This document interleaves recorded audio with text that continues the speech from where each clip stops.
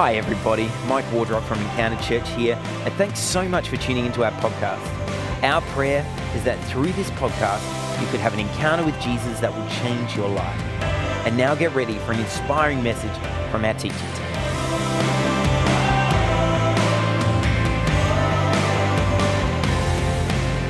I think Christians are known for being incredibly weird about sex. I think when the world looks at the church's relationship with sex, if they were to even think about us even uttering this word in church, a lot of people would freak out. Maybe it's your first time in church and you can't even believe we're allowed to say that word in church because there's been so many strange pictures painted, right, of sex and church and Christianity. But the truth is that sex wasn't the world's idea. It was actually God's idea. And that the sex wasn't meant to be this shameful thing kept away in the corner of society, hidden from view and not spoken about. But it's actually a part of God's heart for his people, is that we would have flourishing, good sex lives. And everyone said, amen. It's actually his heart. But Christians have been weird about it, and I think to a degree, rightly so. What we believe about sex, what we believe as Christians about sex is weird, and it's worth acknowledging that. It's worth acknowledging that the way we view sex as believers isn't actually like how the world views sex. And that's not a bad thing, it's a good thing. Our point of difference here is actually we place a higher value on it than any other sphere of society. We actually believe it's more powerful, more meaningful, more deep, more profound than what the world has actually taught us. So yeah, the Christian view of sex is odd to people, but I think when we get our head around it, it's beautiful, it's powerful, and it's meant to be anything but shameful. I started going to this barber a year ago, and he's actually from the Middle East. He moved over here, in the later half of his life, and after a few haircuts, he figured out that I was a pastor, and we're having a conversation, and the first thing he said to me is like, "Bro, I couldn't do what you're doing." I'm like, "Why not?" He's like, "Because you're not allowed to have sex." And I'm like, "You do know I have 3 children." I'm like, "You do know how that happens, right?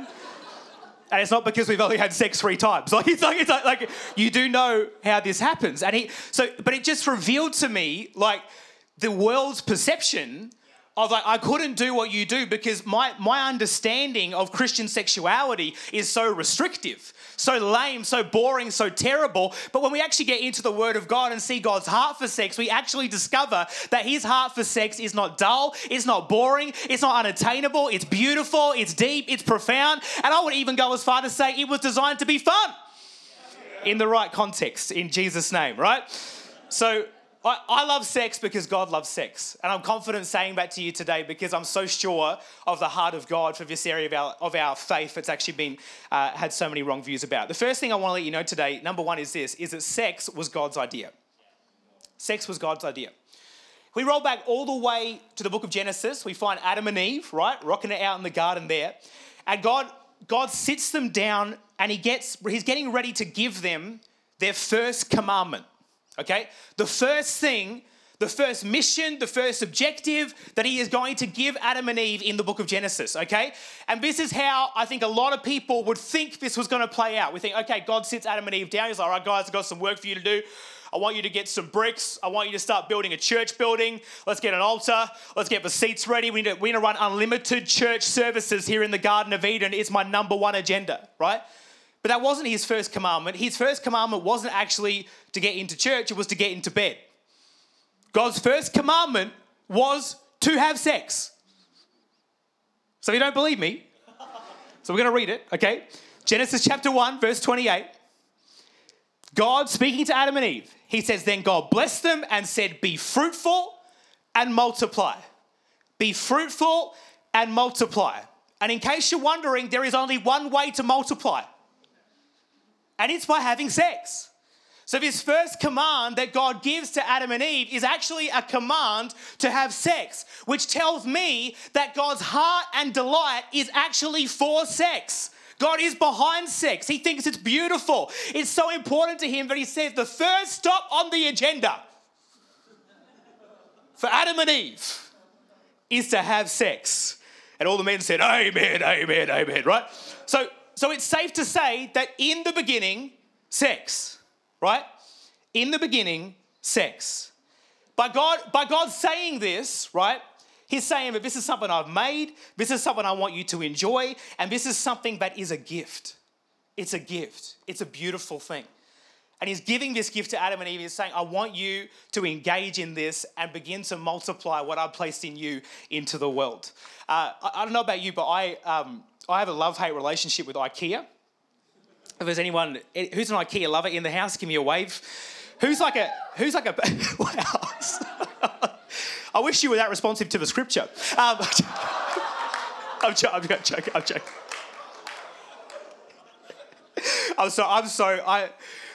I feel very at home, and we're only 5 minutes in. So, I hate IKEA. Actually, when I go there, after about half an hour, I feel very claustrophobic, and I just want to get out. I want to escape, and you can't because they've mapped out a rat track that you have to follow, and it's. But the thing I struggle the most with it, and not just with IKEA, with anything, is this whole idea of following a manual, right? It insults my pride. I'm like, I don't want you to tell me how to assemble this. I'll figure this out on my own, right? And there's probably a lot of men in the house who also have that vein in them. My wife loves it. She's all about the Allen key, the instruction manual, everything. But the truth is, and this has happened enough times to me now to have my pride broken and know that I need that little Swedish manual if I'm going to have any hope of assembling this thing, is that if I don't read and follow the instructions of the designer, right, I'll actually break the very thing that I'm trying to make, okay? And for real, I'm in a great relationship with my wife now. We've got 3 kids. We're not having any more. We're going to make sure that doesn't happen. But before that, before we're married, I was in a really life-giving relationship. I was in a relationship with a girl before Hannah that actually got really sexually messed up, and there were some mistakes that I made there that really actually caused me a lot of heartbreak, a lot of grief. And I know there's probably people sitting in this room today, and you might be looking at me as a pastor and thinking, you know what, this guy's got it all together. He's had a perfect track record. The reality is, before I followed God's manual, I actually made a lot of mistakes. And instead of making something great, I actually broke a lot of things in my own heart by making some mistakes. And this is what I've learned about sex and about God's heart for sex is that the reason we often break up and relationships break down and people get hurt in ways that are sexually binding is because we're not actually reading the manual that God laid out for us. And I'm not saying we don't read a manual. We read plenty of manuals. We read the manual of Instagram, what Instagram's telling us, what our Netflix shows are telling us, what our subscriptions are telling us, what our podcasts. It's not like we're not reading instructions here. It's actually just that we're reading the wrong ones. And we've got to go back as believers and understand that the Word of God is the source of our worldview. The Word of God is our final authority. The Word of God is our Google. It's the place we turn and look to figure out how we are to build a life that actually reflects the heart of God, right? And the one who wrote the book on sex has some different things to say to what is being written now. It has something very different to say to what Netflix is going to teach you, Instagram is going to teach you, pornography is going to teach you, because ultimately those things are going to teach you the same thing. They're going to teach you that sex is whatever, whenever, with whoever. Whatever, whenever, with whoever. And almost anything you watch or listen to is going to tell you that. I'll tell you that having sex with a lot of people is not only okay to do, but it's good for you. Because ultimately what our culture has taught us is that sex is not deep, it's disposable. And disposable things are used for a time and then thrown away when they're no longer useful to you. Maybe there's people in this room saying, you know exactly what I'm talking about, right? Maybe there's people in this room today and you feel like you've been used in a sexual way. Maybe abused in a sexual way, cheated on. Relationships that got sexual and ended badly. You were fine for a one-night stand and then the next morning felt emptier than ever. And here's my challenge today for all of us is this, is that if sex isn't disposable, if sex is just this disposable thing that we can throw away, then why is it so devastating when it ends badly? We know that it's not true. But despite what culture yells at us and teaches us, that sex is not disposable, it's deep. And deep things, treated like disposable things, become devastating things. When you treat a deep thing like a disposable thing, it becomes a devastating thing. And that's why our culture has been so devastated sexually, is because we've actually treated something that's deep like it's disposable.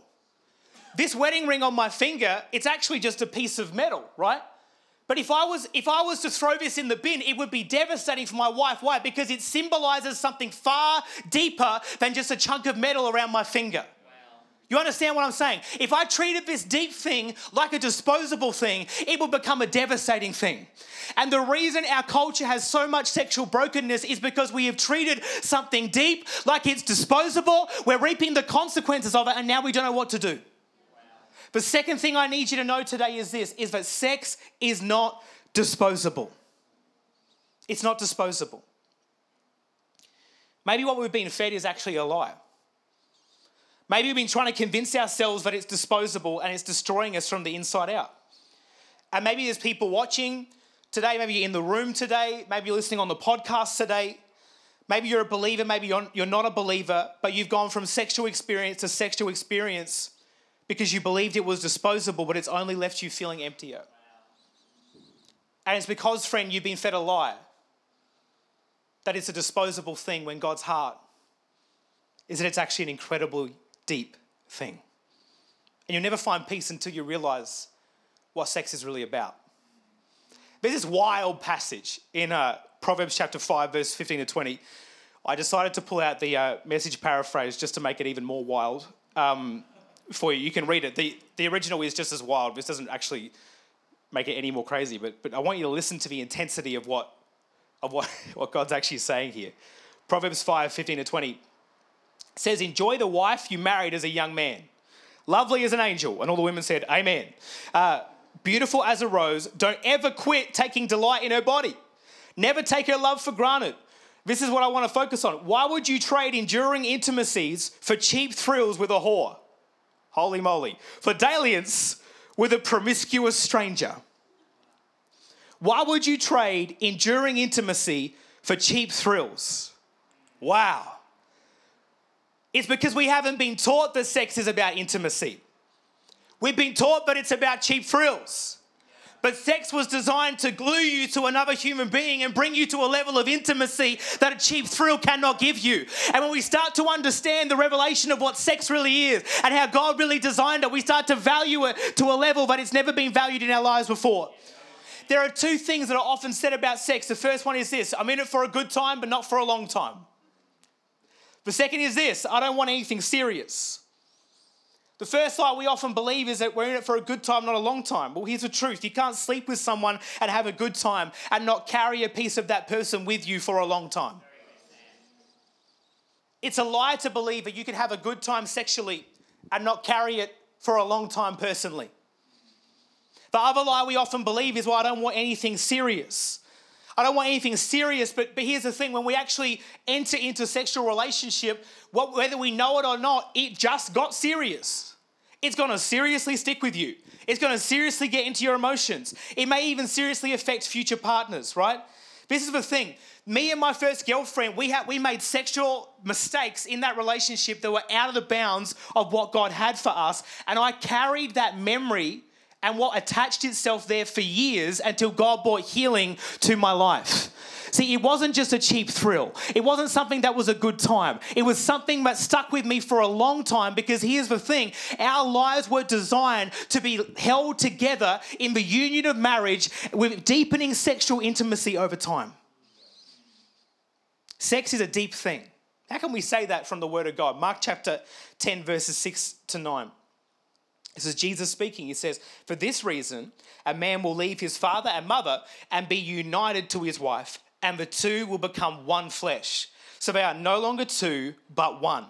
Therefore, what God has joined together, let no one separate. What God has joined together, let no one separate. Sex is God's way of joining two people together in a way that was designed to be inseparable. See, what God does is he makes two people one. What the devil does is he tries to make one people two. He tries to bring division into our marriages, into our lives, and into our sexualities.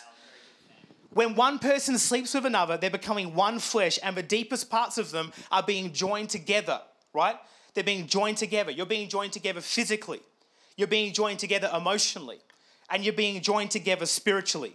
Physically in your body, emotionally in your heart, and spiritually in your soul, there is a connection being made. See, it's not just our bodies being joined.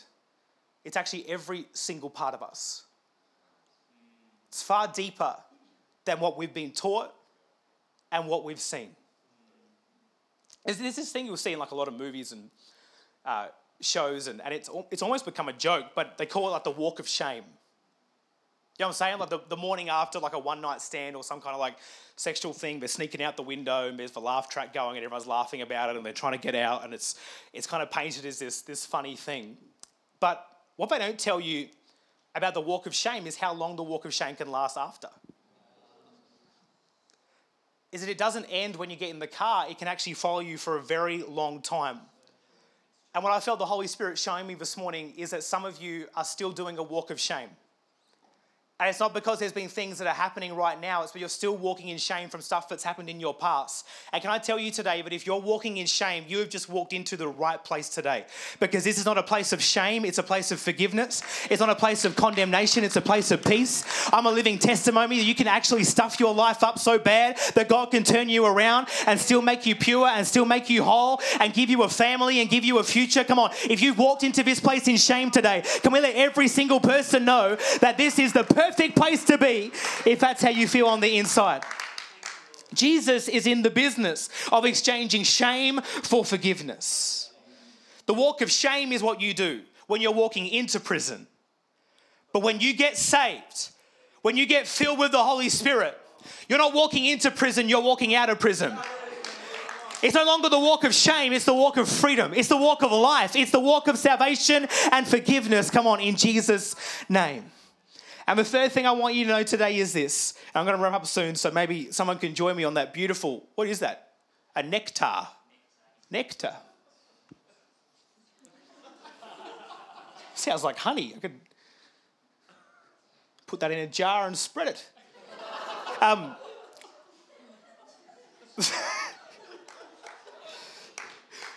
Third thing I want you to know today is this, is that sex has restrictions.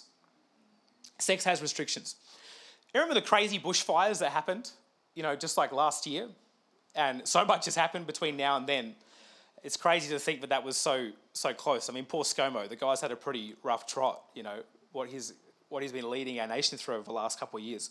But I think about the bushfires, I think about the devastation that was caused, I think about how out of control it was. And do you remember the fear that was bleeding through the media about, we don't know if we can even stop this thing. This thing has started and we don't even know if we're going to be able to stop it because of this fire that was out of control. I'll tell you what the government didn't do. They didn't ban fire. They didn't say, you know what, from this point on, there will be no fire in Australia. No birthday candles, don't even think about it.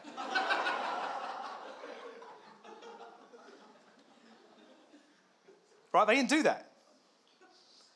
What they did is they put in fire restrictions, okay? Which indicate where and when you can light the fire in a way that's going to be safe. Because they know that if fire isn't restricted, it will get out of control. See, the restrictions are there to help us experience fire in a way that's helpful and not harmful. So many people have interpreted the Christian teaching on saving sex for marriage, right, as a sign that God hates sex. Well, it's about as silly as saying that the government hates fire. They don't. He doesn't hate sex, he's just putting restrictions on it so that it can become helpful and not harmful. So God says, I'm going to restrict sex between a man and a woman who have made a lifelong commitment to each other. And they aren't just committed to your body, they're committed to you. And they're not just there for a good time, they're there for a long time. They're there because they want something serious and they actually take you seriously. Can I just speak to the girls for a minute in the house of God? Don't let any punk want to take something from you before he is willing to commit to you. If he won't take you seriously, don't give him the time of day. Because anyone who wants your body more than they want to commit their life to you is not the kind of person you want in their life. Just like we couldn't have possibly imagined the devastation that an unrestricted fire would make in our nation, we could not have imagined the damage that unrestricted sex is actually having on our generation. God says, you thought I said no to hurt you, but what I want you to catch today is that God didn't say no to sex outside of marriage to hurt you. He said no to sex outside of marriage to help you, to set you up to live a life, come on, full of joy, intimacy, depth in the presence of God. And some of you are here today because maybe you feel like that fire has gotten out of control. And no matter what you do, you can't seem to put it out. Maybe it's been person to person. Maybe it's a pornography addiction. Maybe it's inner brokenness or loneliness. Can I tell you something today? You are in the right place. Because Jesus has come to bring freedom and to bring forgiveness and to bring life. He said the thief comes to steal, kill, and destroy, but I came to give you life and life to the full. And God's heart for sex is not to take from you. It's not to steal from you. It's not to remove something good from your life. It's to make sure that when that good thing comes, it stays a good thing year on year, decade on decade. In Jesus' name, God's heart is for you and not against you. The truth is on the cross is that Jesus ran into the flames that were meant to consume you. He threw you out and let himself be consumed instead. On the cross, he took the punishment for every sexual sin, for all of our brokenness. And he says, for those who trust in my name, you can be born again. Born again is such an old school statement, but I love it. You know why I love it? Because the perfect picture of what it means when you start a journey with Jesus. When you get saved, when you place your faith in Jesus, it's as if it was the first day of your life. You were born again. I saw my little son for the first time come out, Gabriel.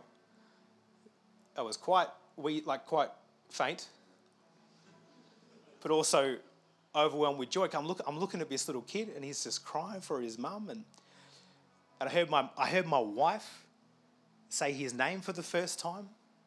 And I'm like,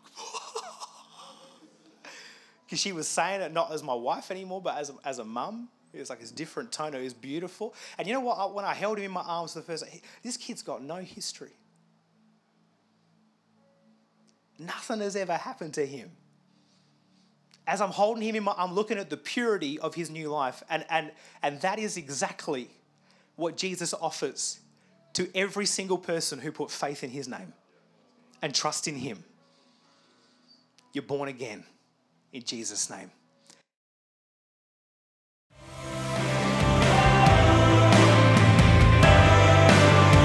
Thanks so much for listening. I pray that you were able to hear from God in a fresh way today. We would love to hear from our listeners. To connect with us or to financially support the work of Encounter, please jump on our website, encounteradelaide.com.au. And if you enjoyed this podcast, don't forget to jump onto iTunes, Spotify, or your podcast provider and give us a rating and review, or share this message on your social media accounts and tag us at Encounter Adelaide. God bless. Have an amazing week.